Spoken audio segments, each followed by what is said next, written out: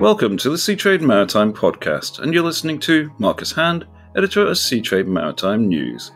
In this latest episode, we'll be focusing on the US West Coast ports and the tentative agreement that has been reached between the International Longshore and Warehouse Union and the Pacific Maritime Association for dock workers, and it's a 6-year new contract, and that has taken some 30 months of increasingly fraught negotiations to come to that tentative agreement.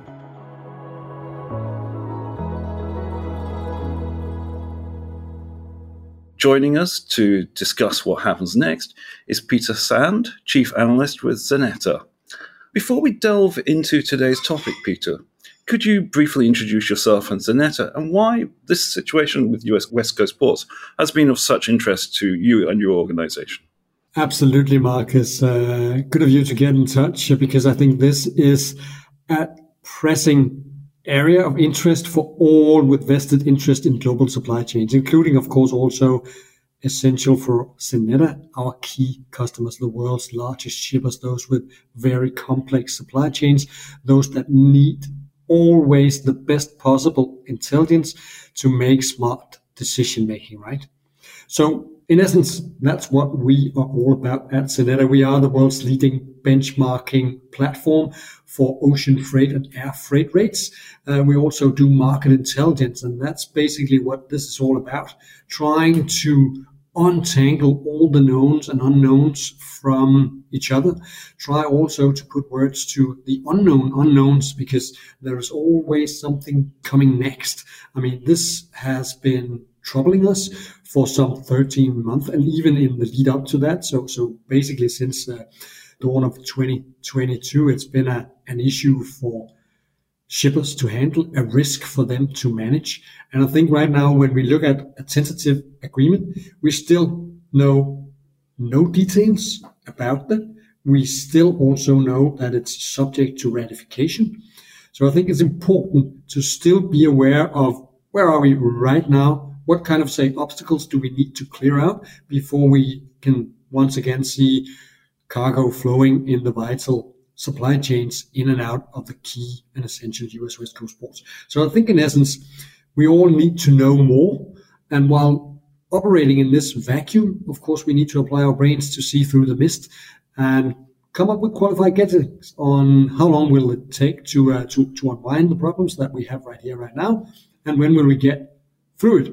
Fingers crossed, with a signed agreement. Thanks, Peter. Well, I think what I'm hoping you can help our listeners with is actually seeing through some of that mist with some of those unknowns that you mentioned there. As you say, we don't know the details of this tentative agreement between the ILWU and the PMA. But perhaps you could explain why, therefore, this tentative agreement is so significant to shippers, and the supply chain, and that it has at least finally got to this stage. In all essence, this is the main gateway for Asian imports into North America and to US, mostly, of course. And even though the trend have been very clear for many years, not only due to the recurring disruptions from the 7-year repeating discussions that always bring obstacles around, but we right now see, development where some 2/3 of all Asian imports were getting into America via the US West Coast ports. And soon we will see only half of that. Shippers are literally fed up with this. I think also to some extent carriers are, even though they probably also could benefit from more disruptions around in the current freight market environment, because I think it's no hidden secret that the more poorly you can deploy nominal fleet into the market, the higher the rates, spot as well as long term. So there are always, contradicting interests in a crisis like this. But I think if we nail down just the 2 weeks that have recently passed, where things really soured in the negotiating room, I think they were sitting somewhere in San Francisco dealing this. But we have definitely seen also the impact right on the waterfront of U.S. West Coast ports, where we had approximately 50 ships waiting to call 2 weeks ago, and we right now see approximately 75. So that's an increase of 50% in only 2 weeks. And this is just an average size ship calling a U.S. West Coast port with around 8,000 TEUs, at least of nominal capacity. So with railways also not accepting bookings for U.S. exports, this has really hurt shippers, exporters, as well as importers. And it comes on top of all the obstacles that they have seen from red tagging equipment, from going slow either way. We have seen demand drop on the U.S. West Coast ports by 1 million TEUs in the first 4 months of this year. Of course, not only due to the labor disruptions, but also due to general demand really tanking down by approximately 25% when you compare the first 4 months of this year to that of last year. So I think a lot of things can be taken away from this. Shippers, of course, brace themselves now also for an agreement that will not be ratified in the end. It was only last week we saw ILWU Canada saying with a massive majority that they could go on strike as early as 23 June. So I think it's fair to say that this is by no means a done deal. Everyone in the supply chains connecting the dots in the US West Coast should be very much aware of this, that we're not out of the bushes yet. We can only expect things to improve from here, but they should still not just call it a done deal.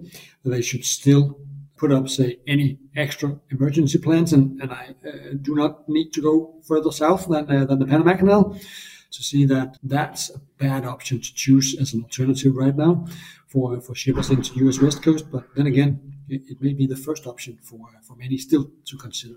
So you still see a fair amount of risk here. You mentioned the situation in Canada with the vote in favour of striking Canadian ports if a deal is not reached there, and those talks had broken down. The water issues in Panama Canal. And also, I mean, how much chance is there that this tentative deal might not go through? I think we have a Democratic president in the U.S., so one that should, in theory at least, favor the interest of ILWU, the dock workers. So the fact that this tentative deal came around very quickly, they deployed a little bit of political power from sending the acting Secretary General of the Department of Labor, right, to bring the parties closer together. I still see it as a risk of a certain size, because the parties were really struggling to land this. As alluded to in the opening, this was just about to be either very, very sour, coming to a complete stop with perhaps a real closure for weeks and months. And now we got a tentative deal. So I still think there's a lot of work to be done from the ILWU local members to make sure that their parties and their local units also vote in favor of this. I see lower risk to the PMA not agreeing to this, even though we do not know the details. Just from the way that I think about it, seems to be more in the interest of the PMA to get this done than ILWU, because they seem to have really been in the trenches on this for a long time. So always consider your options, be it Panama Canal, be it Suez corridor for U.S. West Coast bound products. As always with global supply chains, and always with supply chains going through the notoriously tricky US West Coast, be prepared for the worst and hope for the best. Okay, that's some good advice there. So clearly there are still some obstacles to overcome. Now, this sort of period we've had, these 30 months, and, a particular situation you described in more recent weeks, we've had this lengthy period of uncertainty, then disruption more recently. And this came on the back of the massive supply chain issues we saw in 2021 as well. How much damage has this done to US West Coast ports? Xeneta data is all about spot rates and long-term rates. And then, of course, a lot of other intelligence on top of that, like deployed capacity, reliability, and the likes of that. But if I may just introduce what kind of damage could have come out of this in relation to the freight rates. It's of course the fact that shippers have definitely not been in a rush to sign long-term service contract agreements with the essential carriers through this vital corridor. So I think it's fair to assume that if we get a ratification, hopefully also we will see shippers once again happily signing long-term contracts. But we're not really seeing a rush. We're not really seeing a lift of long-term contract rates due to this, say, go slow action, or this, you can call it the disruptions, the recurring disruptions that we've seen on the US West Coast. We saw spot rates, Xeneta spot rates from the XSIC going up in the early week of June as this was really getting tense. But we've also seen some easing this week. So I was thinking, in essence, there's always some temperature and some sentiment to take away from the spot market rates. But in essence, a lot of the carriers just need that long-term contract volume to be signed right here, right now, so they can plan ahead. Carriers are all about optimizing their global network of services. And if they cannot rely on the essential big volume service contracts into a key destination like the US West Coast, they are in trouble. So I think for all parties, for the shippers, but certainly also for the carriers, something of a quiet period now, potentially at least for the next 5 years before negotiations start for the next contract. They will enjoy that breather. They will still see volumes flowing through the US West Coast port. But since this has also been going on for 13 months and then some, as I alluded to, it's basically a year and a half. And shippers have found new ways. They have found new corridors to getting their goods into where customers need it, to where warehouses are placed. And they have worked through not only the obstacles during the COVID years, where we saw 125 ships being anchored outside the essential ports, mostly the San Pedro Bay complex. So they have found new ways. So obviously, they will fight to get their volumes back at the ports on the US West Coast, but it's a little bit against the tide. I mean, they have pushed volumes through the US East Coast ports now. They have dealt with that very well. They have actually scaled up their capacity over the past decade to actually handle a situation like this one. They know it would come around with a certain certainty, with negotiations being in trouble every single time around. And they have just been scaling up, getting those cranes in, building those bigger terminals and ports. And yet they were overwhelmed too. But at least they proved the point that they can bring in cargo, perhaps even to a smarter way than the US West Coast ports have done so in the past. So I see a trend, especially the Asian goods have trended down from being only US West Coast to definitely being very much also US East Coast and US Gulf Coast. So you've got that situation where shippers have rerouted their shipments. You've got the infrastructure on the US East Coast. Today I've seen some very sort of positive messages from the likes of Gene Soroka, the executive director of the Port of Los Angeles, about winning business back. But how easy or how difficult is it going to be to persuade the shipping lines and the customers, the shippers, to bring those services back? I think the one thing that I will look out for when eventually the details of this agreement will get out in the open is to what extent the PMA were successful in promoting and bringing more automation around. I think in essence that is inevitable to be around to a larger scale than what we see right now, because it also builds, you can say, resilience in a port complex like this, the more you have in terms of automated terminals. I know that no automated terminals are fully autonomous. That's not what it's all about. But it's about making sure that cargo can flow in and out of the port as smooth as possible. Let alone, of course, also having the right, say, gate in and gate out opening times, having the right amount of trucks available and truckers getting in and out also 24/7. To a lot of people, it was perhaps a little bit mind-blowing to hear that during the COVID years, it all of a sudden occurred to the average Joe that movements were not made 24/7. We could still move boxes out of the port complexes in the middle of the night if need be, but the agreements did not open up for it. So I think there's still vast amounts of improvements inside the ports, as well as the connectivity between the port and hinterland, very critical as well. So I think the likes of Gene Soroka and the likes of Mario Cordero will definitely be out now. They're trumpeting the horn, saying that this deal is as good as it gets. So bring back your cargo, bring back your volume ASAP. We will handle it to an even better standard than what we have ever done. Time will tell if they're capable of doing that, but at least that is what we will hear from those two guys and the rest of the ports, of course, on the US West Coast in the coming weeks and months. So a lot of it's actually going to hinge on what's in this agreement, but none of us actually know what's in it yet, and how much that enables the ports to go forward with automation and become more efficient, which has been a long-standing problem for those key gateway terminals. I think also not only bringing much needed update to all the port facilities, realizing also that automation is not necessarily only faster. In many instances, a skilled crane operator is faster than any automated crane can be.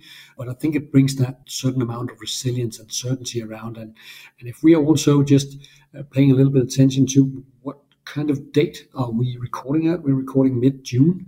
And normally Q3 would bring around a record number of boxes into the US West Coast port because a traditional season is just around the corner.